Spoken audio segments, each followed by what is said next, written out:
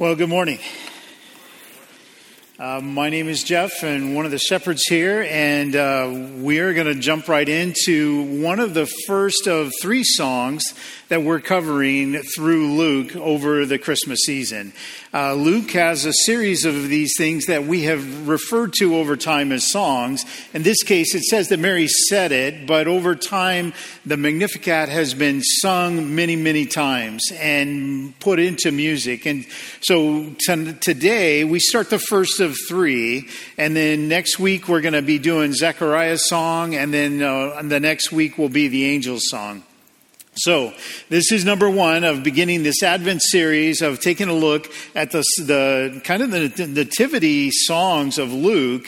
And as we jump in, this whole concept of what happens with the Magnificat, this word that's used of this thing that Mary said, those verses right at the tail end of the scripture, that word Magnificat is the Latin, and it means to magnify. So that's the very first thing that Mary says.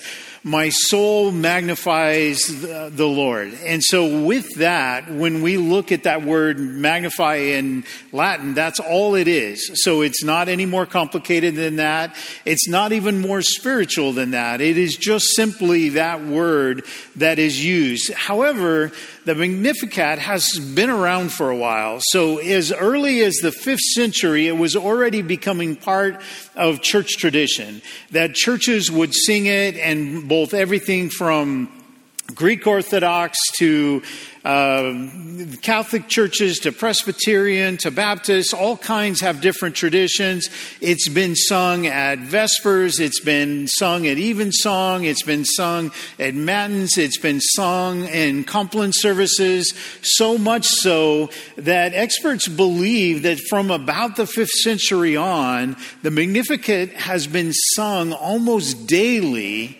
since the 5th century.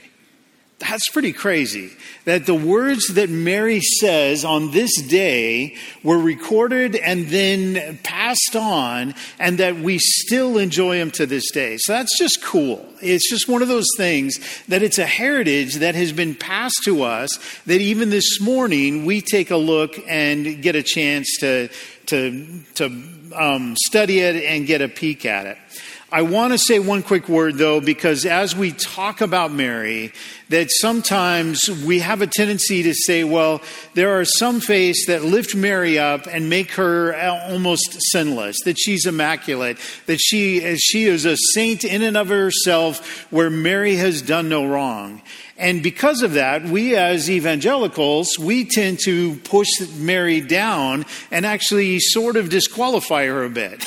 We kind of want to, cover the gap. So to swing the pendulum the other way, we almost don't talk about Mary because we don't want to overinflate who Mary is. And I want you to know that what we're doing right now, what we just had in this situation, is the angel Gabriel has come and had a conversation with Mary and said, "Oh, favored one." That this idea is that God thinks Mary's pretty cool. So we've got to just at least accept that. We don't want to make her immaculate, that she's never sinned, but neither do we want to tear her down or diminish her in any regard. So as we look at this, we're going to look at a pretty cool young lady, and what she does with these words is amazing. I want to put it in context. You just heard part of that first part of the story go, but Gabriel the angel has already come to Zechariah, and Zechariah was a priest who got the opportunity to go in and offer up the incense inside the temple. And in that process, Gabriel is waiting inside to meet him. And Gabriel tells Zechariah that in his old age, he and Elizabeth are going to have a child, and that child is going to be the forerunner for Jesus, that it is going to be John the Baptist. And so he tells Zechariah that. Zechariah doesn't believe. He becomes mute. Remember that whole story? That's coming. We'll talk about that more next week. But the bottom line is as that whole thing lays out, Gabriel comes and talks to a man about what is about to happen. And then 6 months later, Gabriel comes back back and has a conversation with Mary. And in that conversation with Mary, we just read it, that conversation, he then says, this whole thing is coming, the Messiah is coming. And then Mary at that point, as you look at it, in verse 39, in those days Mary arose and went with haste into the hill country where her cousin Elizabeth lived. So she, as soon as the angel's done, she gets up with haste and goes to where Elizabeth is. So the context at this point in time is that Gabriel has shown up twice, and that Mary herself is living in Nazareth, which, if you remember later on, Jesus, the word of Jesus comes to the disciples early on, and that the Messiah might be around. And so Nathanael stops, hears about it, and says, he's from Nazareth? Can anything good come from Nazareth? In other words, it's a poor, kind of trashy town. It's not a good place to be from. This is where Mary's from, right? That makes sense. She's mom of Jesus. They're from the same town. Surprise. So at that point, as Mary is from this just poor town, we know that tradition comes back and says for her to be betrothed to Joseph means she's a teenager at best. She's very young. Some have estimated 13, maybe 14 years old. That oftentimes, like in the second service, this side of the church is filled with teenagers. Imagine one of those is Mary. That it's a teenage girl who's poor from a kind of a backwoods town. And that at that point in time, it's this girl that the angel appears to and has this conversation. Comes to a woman from Nazareth, young teenager. And then Gabriel says to her, "O favored one." That's just a great line. "O favored one." This idea that Mary's favored. Now, I know that right off the bat, and some of you, how many of you have been parents? You know, that kind of thing. Or how many of you have had parents? Yeah, that's probably, we got everybody that way. But pretty much you've had parents, and we talk about this whole thing of, are you your parents' favorite? Or do you as parents have a favorite? And we always say this thing, well, no, that can't be. You know, parents don't do favorites. But parents do have a favorite child. And if they tell you that they don't, that just means it's not you. That's the way that goes. So Mary gets this part that it says, "Oh, favored one." This is literally, this concept is that God's looking at Mary and recognizing this. By the way, it does say that God, in Romans 2:11, it says that God shows no partiality. And so in many cases, we take that to mean that there's no favorites with God. Literally, the Romans passage is talking about this idea that there's no partiality, that if you sin, that evil things, you do evil things will come upon you. If you do good things come upon you. And that God shows no partiality for anybody, that there are consequences. So you will study that later some other day. But this idea is what we have in Scripture is that God himself says that Mary is a favored one. Why? Why is this young girl favored from God? And you can almost reverse engineer this idea of what we know about Mary at this time by the Magnificat, by what she says and what she does, how she responds to the angel, because Zechariah didn't believe the angel and Mary did. And then Mary gives these words in the Magnificat, and in that process we get to peek into how she thought and what's happening with her. What we do if we reverse engineer what we know about Mary is that first and foremost, God chose her and said this about her, that you are favored, and that she knew God, that she had a relationship with God. She trusted him, she believed him, and she believed in God, and God was pleased with that. In fact, that reverse engineering idea of backing into what we know about Mary is that in Hebrews 11:6, that whole thing, without faith it is impossible to please him. Without faith it's impossible to please God. And if God is pleased with Mary, what does that say about Mary? That she has faith. that she is a young woman of deep faith. That's what we know, that God is pleased with her, and without faith, it is impossible to please God. So Mary's faith is recognized by God in heaven. That's pretty cool. God is pleased. So, first point for this morning, Mary knows God. Mary has faith in God. Mary believes in God. Mary knows about even the prophecies of the coming Savior. Mary knows Scripture. She knows her word. Mary knows God. And God knows Mary. That's just a great thing to say. Don't you want that to be said of you? That you know God and God knows you? And Mary knows her Bible. In fact, the Magnificat, what I love about it is you go to find those cross-references to this passage to say, did she pull this from some other passage? And she never does it, not word for word. There's not a verse that she quotes. So many times in Scripture, they quote from Isaiah, they quote from Psalms. Mary doesn't do that. What she does is she takes the concepts that are all throughout Scripture and she weaves them together to be theologically sound. As a teenager, she knows her Old Testament well enough to put together this song. And it is perfect. The theology is all there. And in that process, it tells us that she knows Scripture. That means she has been in church. There are no podcasts. She doesn't own a Bible. There is not a situation where she has that ability to be, even as a woman, be studying the text the way Jewish boys might. But she knows it. That means she's listening to it when her family talks about it in the home. When they go to the synagogue, she's paying attention, she's internalizing it, and she says it back, and it comes out as good theology. This is a good reason to go to church. So for those of you who are here, well done. Because this is a thing where you should be hearing theology. You should be reading Scripture. You should be pursuing God in that way. And this first one is that Mary knows God because she's done just that. The cool thing about this idea that Mary knows God and God knows Mary is there's something happening when Gabriel comes in and says, hey, in fact, let's look at it for just a second. Coming back to this verse 28, and he came to her and said, greetings, O favored one, the Lord is with you.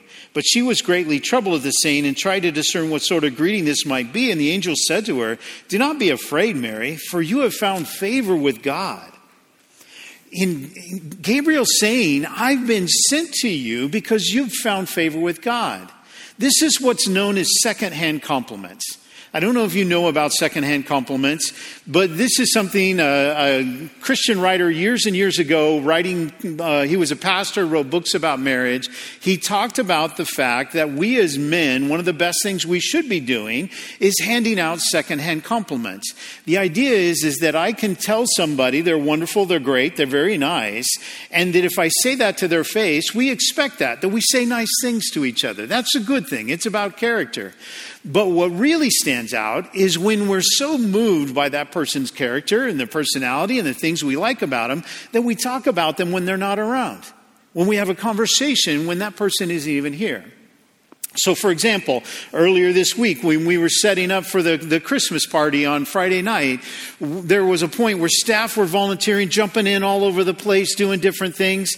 And at this point, Patty Mullins walks into a room and she goes up to where a Christmas tree is. And it was a fake artificial tree and the limbs were all smashed down. And she started fluffing that tree automatically. We were towards the end of the day. We were having lunch. We were tired.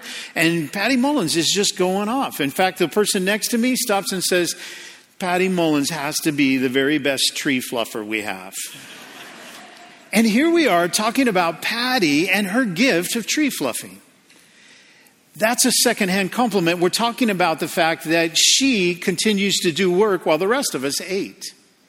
Now we can talk about Elise, who just did this special needs program, and how wonderful that program was. If you came, you probably moved to tears like me. It's just a beautiful program, but it's done by her and other volunteers who just go and go. Or I can talk about my wife, Eugenie, and how beautiful she is and how wonderful she is and how I'm just amazed that she sets her week aside just about how to minister to other people. People she calls back in Seattle, people she has over for lunch, even the grandkids that she does FaceTime with that go on and on for like 20 minutes on one story that I cannot possibly stand. That's not my favorite. I have favorites. She will sit there and listen to that entire story. That's how wonderful she is. All of those are secondhand compliments. Do you understand with Mary, the conversation about her is happening in heaven between God and Gabriel? That's awesome. They're talking about Mary in heaven. That's awesome. And God sends Gabriel and says, Gabriel, I need you to go down and tell her these things. And that's part of what's happening. Mary knows God and God knows Mary. I love that part. That it's just this beautiful thing of what happens. So much so, though, that even in the middle of this, Mary and who she is also humble in this part. That as she knows God, she sees herself in context of who God is. She humbles herself. And she stops and the first words when she runs to Elizabeth to tell her what's happened, her first words, she stops and she's not talking about herself. She flips it and begins to talk about God. Listen in verse 46. And Mary said, my soul magnifies the Lord, and my spirit rejoices in God my Savior, for he has looked on the humble estate of his servant. For behold, from now on, all generations will call me blessed. The first thing she does is she goes to Mary. Mary stops and says, wow, this is wonderful that you've come to visit me. I would expect that if it were me, the very next words out of my mouth would be, Elizabeth, you'll never guess what happened. God was talking to angels about me. God sent angels to me. God told me that I was his favorite or a favored one. That's what I would say. I would say that's awesome. The first words Mary says is, my soul magnifies him. My spirit rejoices in God, my Savior. That's what we get to know about Mary in the middle of this. Now, this whole thing of what we say about ourselves, we all tend to embellish. If we're telling a story that involves us, we just put a little better light on it, a little sheen on it. Mary doesn't do that. There's a passage in Matthew 23. And if you got your Bibles, you can flip over there. But in Matthew 23, Jesus is talking about the scribes and the Pharisees. And this is tucked into that whole section about the woes and when he's saying, woe to you. But in verse 5 of chapter 23 of Matthew, Jesus says about these individuals, they do all of their deeds to be seen by others. For they make their phylacteries, and that's where they'd have a small piece of scripture onto a little box on their forehead. You've probably seen Orthodox Jews wear those. But for they make their phylacteries broad and their fringes long. And the scarves, the aprons they would wear, the garments they would wear, they would not cut the corners. And so they would make the fringes long because by that it was supposed to signify that they were more righteous than anybody else because their fringes were long. Well, literally this word, they make their fringes long. The word long there is Magnificat in Latin. Or in our language, it's they magnify their fringes. This is what we do when we try to point and embellish ourselves, when we try to say, look how wonderful I am, when we're in the presence of God, when we're talking about God, and we want to talk about how wonderful we are, it's like making our fringes long. That's literally the same word. Mary doesn't make her fringes long. She points to God. That's just a really cool thing.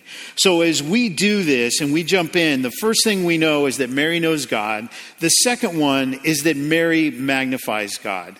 So we're going to read the Magnificat again one more time. Not the whole passage, just simply verses 46 to 55. And Mary said, My soul magnifies the Lord. My spirit rejoices in God my Savior, for he has looked on the humble estate of his servant. For behold, from now on all generations will call me blessed. For he who is mighty has done great things for me, and holy is his name, and his mercy is for those who fear him. From generation to generation, he has shown strength with his arm. He has scattered the proud in the thoughts of their hearts. He has brought down the mighty from their thrones and exalted those of humble estate. He has filled the hungry with good things, and the rich he has sent away empty. He has helped his servant Israel in remembrance of his mercy, as he spoke to our fathers, to Abraham, and to his offspring forever. What Mary has just done is she points to 2 things about herself and 16 about God. Now, I don't imagine any of you wrote those down and noticed that, but the first 2 things she says is, my soul magnifies the Lord, and my spirit rejoices in God, my Savior. So she says, this is what I do. I point towards God. And then what she does next is she points towards God. These are the 16, and you don't have to write them down. They're right there in the Magnificat, but I'm going to read them really quick. First one is, he says, he has seen me, for he has looked on the humble estate of his servant. So that first one is, he has seen me. Number 2, he is mighty. Number 3, he has done great things. 4, he is holy. He is merciful. He has shown strength. He has scattered the proud. He has brought down the mighty. He has exalted the humble. He has filled the hungry. He has sent away the rich. He has helped Israel. He has remembered. He has spoke to our fathers. He spoke to Abraham, and he spoke to his offspring forever. That what Mary is doing in this point is she's showing up to Elizabeth and she wants to talk about God. That's cool. God's up there talking about Mary with Gabriel, sends down Gabriel to say, oh, favored one, you've been chosen to be the mother of the Messiah. And in that, she doesn't fully understand it, but she gets a picture of it. And when she runs to her cousin Elizabeth, the thing she wants to talk about isn't her. It's about God. It's about who he is in the middle of this. My soul magnifies the Lord is our second one. Mary knows God. Mary magnifies God. She places herself in context, realizing if I'm in the presence of this God, then she says, he's lifted up. He's seen me in my humble estate, the humble estate of of his servant. That both humility and the word servant is doulos. It means bondslave. That's how Mary sees herself with God. In that context, she humbles herself and then she gives praise to God. Her soul magnifies, her spirit rejoices. That's the third one. So 3 points. Mary knows God, Mary magnifies God, and that Mary rejoices in God. She says, my spirit rejoices in God, my Savior. And this, by the way, when other faiths talk about Mary being immaculate, that she never sinned, Mary doesn't see it that way. Mary literally says, this is my Savior. I need a Savior. She doesn't see herself as perfect, not needing one. She literally says, this is my Savior who's come. And so at that point, Mary rejoices because of everything that's there. Now, I just have to stop and point out that and what she does in these first 2, that Mary magnifies God and that Mary rejoices, these are the very first, the question in the Westminster Greater Catechism. I don't know if you know much about it, but there was a point in time where Christianity came together and said, we need to just solidify what our faith is. What is our theology? How do we teach the next generations of what it is we believe? And so they created the Westminster Greater Catechism. Some people know the Shorter Catechism. But the way they would do it is they'd put out questions, and the question would be, what is the chief end of man? First question. And then students of the catechism would say, the chief end of man is to... Yeah, some of you know it. It's a little weak out there. You obviously didn't go to that catechism. The chief end of man is to glorify God and to enjoy him forever. Now, that was 1649. When that was written. This is Mary, 1600 years earlier, literally saying The chief end of Mary is to glorify God and to enjoy him forever. This is cool. This little teenage girl is a theologian that theologians later model their theology after what she has said because she knows God and God favors her. So Mary knows God, Mary magnifies God, and Mary rejoices. There's a good hint there that maybe this is something we do. I want to point out a couple of other quick things in the passage, and then we're going to turn the corner and wrap up. But one of them is there's three things that are said about what she knows about God. And this one pops out in verse 49. For he who is mighty has done great things for me, and holy is his name, and his mercy is for those who fear him. Now, what I love about it is Mary threads a needle here. She nails three attributes of God, which are the three attributes of God that God himself says, you should know this about me. If you've got your Bibles, turn to Jeremiah chapter 9. And in Jeremiah chapter 9, in verse 24, God is saying, don't boast in your riches, don't boast in your might, don't boast in your wisdom. If you boast in anything, and that's where we're going to jump in at verse 24, let him who boasts, boast in this, that he understands and knows me, that I am the Lord who practices steadfast love, that's the mercy, justice, and righteousness, that's the holiness. That literally the things that Mary talks about are the things that God says, this is what I wished you all knew. That if you want to boast in anything, boast that you know me, God. And these three things, Mary places right in the middle of the Magnificat. She lays it out that way. She also refers to it an upside down kingdom. In verse 52, we know that Jesus talks about that, like in the Sermon on the Mount. He talks about the things of the world are going to go away. It's the things of heaven, and they're all upside down. The Beatitudes talks about this. She does it in verse 52, that he has brought down the mighty from their thrones. So the mighty go down, and the exalted ones are those of humble estate. And then in the next 53, he has filled the hungry with good things, and the rich he has sent away empty. And finally, as this happens, she believes that God speaks to Israel and to her and to you. I want you to look at this. In the very 54 and 55, Mary says, he has helped his servant Israel. We know that to be true. And in remembrance of his mercy, as he spoke to our fathers, to Abraham, and to his offspring forever. And this whole idea, this comes from Galatians 3:29. And in Galatians 3:29, is that we covered this just a few months ago, but it says, and if you are Christ, then you are Abraham's offspring, heirs according to the promise.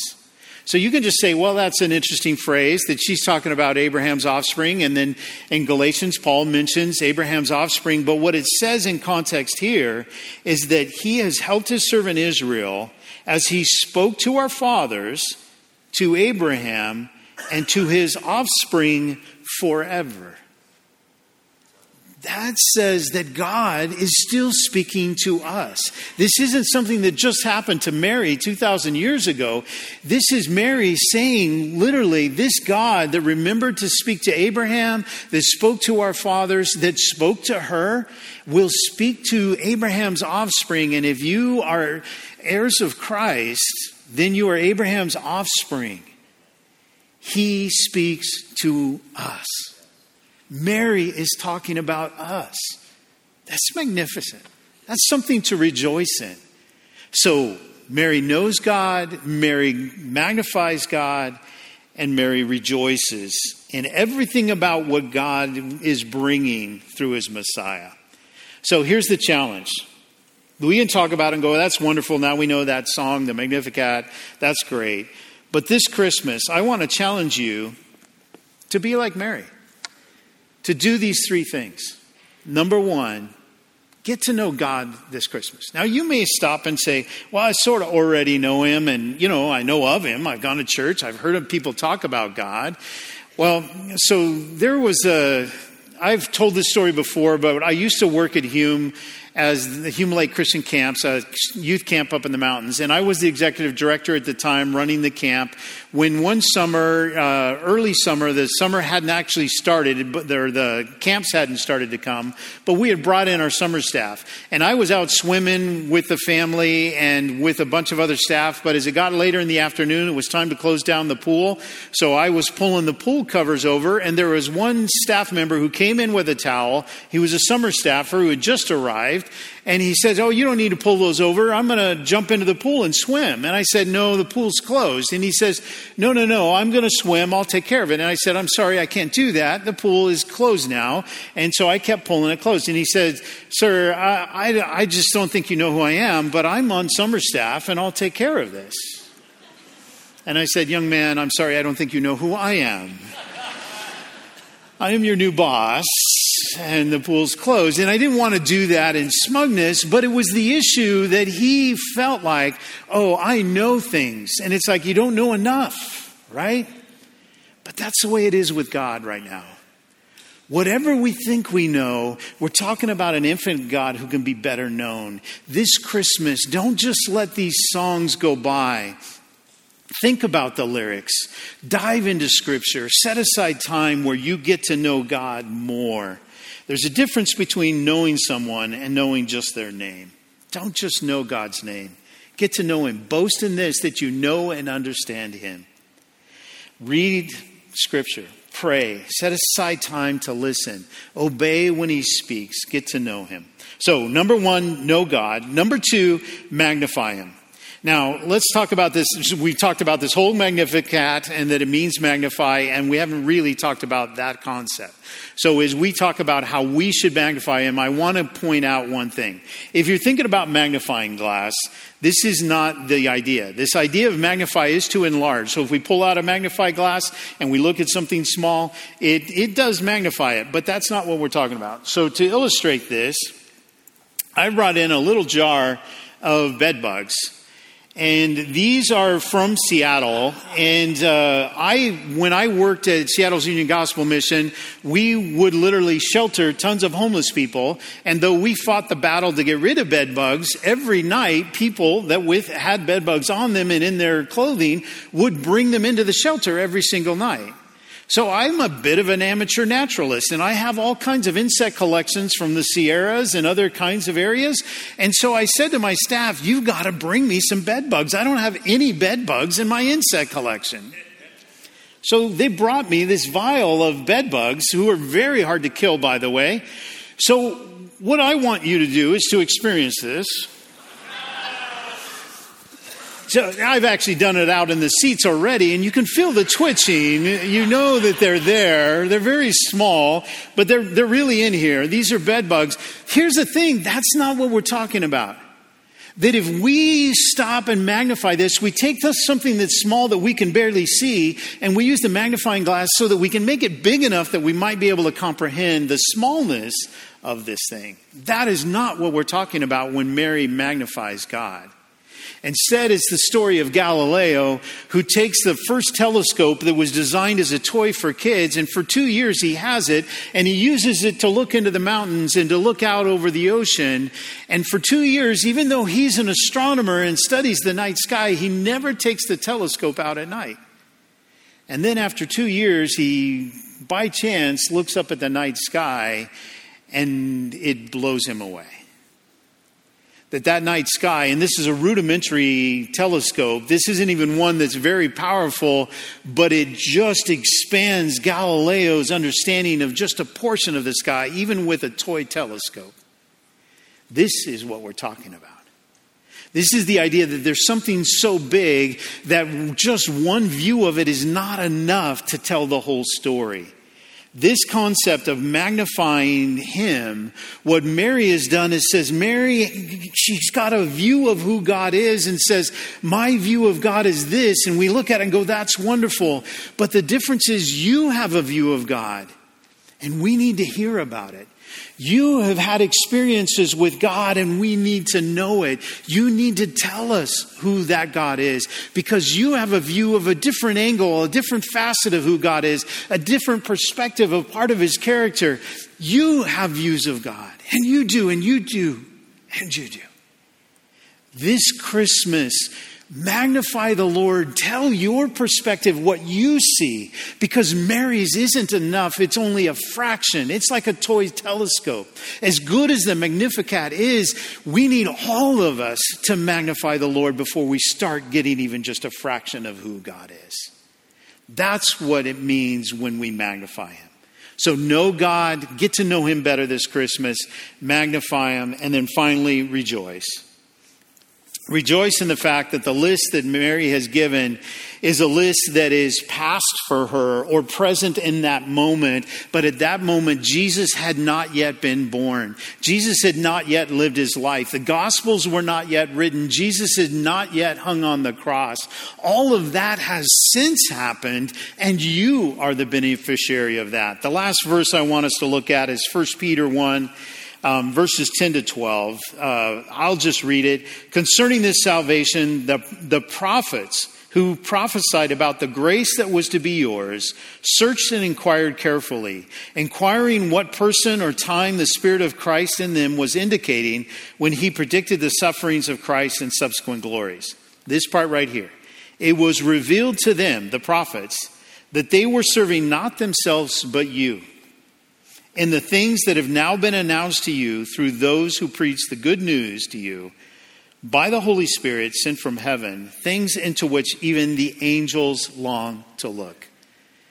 This is a thing the prophets would tell of Jesus' coming, but they didn't get to see it. They didn't get to have it. They didn't get to know it like you do. The angels long to look into these things. The angels in heaven wanted to know what God's plan was, and God wasn't fully telling them. And now it's happened, and you know. Rejoice in that. As we celebrate Christmas, we have the ability to know the rest of the story. Here's Mary rejoicing because she knows the first half. You know the second half. That in our sin and in our shortcomings, God in His great merciful love has sent His Son down through this young woman to tell the story, to be the story, to die on the cross, to be our salvation, to be our Savior. That's cool. So, know God, magnify Him, rejoice in Him, because God loves you.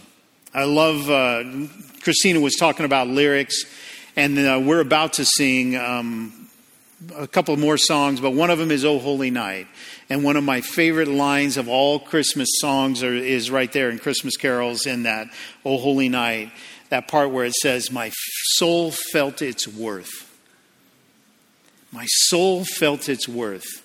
This idea that the God of heaven would send His Son who would perish on the cross, a cruel death, so that we might have salvation, experience His mercy, His love, His grace. The reason to rejoice, that my soul might feel its worth. Just as we wrap up, I have to recognize the fact that some of you are thinking to yourselves, wait a minute, I have nothing to rejoice in. That right now my life is pretty miserable. There's some tough things going on that I'm not sure I want to glorify God right now for what I'm feeling and experiencing. What I want you to understand is that Mary had her world flipped upside down. She was a teenager who was just told that she was going to be pregnant. That's a potential death sentence, because it means if she hasn't slept with Joseph and now she's pregnant, that means she's out sleeping around and they could put her away, put her to death. All kinds of things could happen. Imagine the conversation of Mary going to her parents and saying, "Hey, Mom and Dad, I'm pregnant. It's not Joseph. In fact, it's God." Yeah, that's not going to go over well. God has just sent Mary's world into turmoil. And you know what the first thing she does? She runs to another believer, another woman of faith, and she goes to her, and they join together and strengthen each other. If you're going through difficult times right now, I'm going to encourage you to do that as well. Know God, glorify God, rejoice in Him. But if you're at that point where you don't think you can, even as we go into response time, we will have some of our staff and shepherds and elders come to the front to pray with you, to be available, to talk with you. And if you're saying, you know what, I can't rejoice right now. I don't feel it right now. I just feel like I'm distant from God. I feel like things are just so wrong. then do what Mary did and make haste to meet with someone else of faith and say, I need this right now because my world is shook. Mary's world was shook, and this is what she did. May this Christmas season, may that be what you do as well. Let's pray. Lord, I thank you for your love.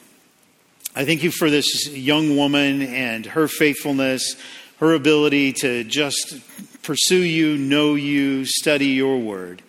And Lord, ultimately through all of this, she is the mother of our Savior. And Lord, even as we wrap up this morning, that we would just stop and turn to you and give you this season, and that we might glorify you, that we might magnify you, that we might rejoice in you. And that, Lord, that ultimately this Christmas season would be one where others might know you better because of how we have told your story, how we have sung your song. We love you, Lord, and we ask these things in your name. Amen.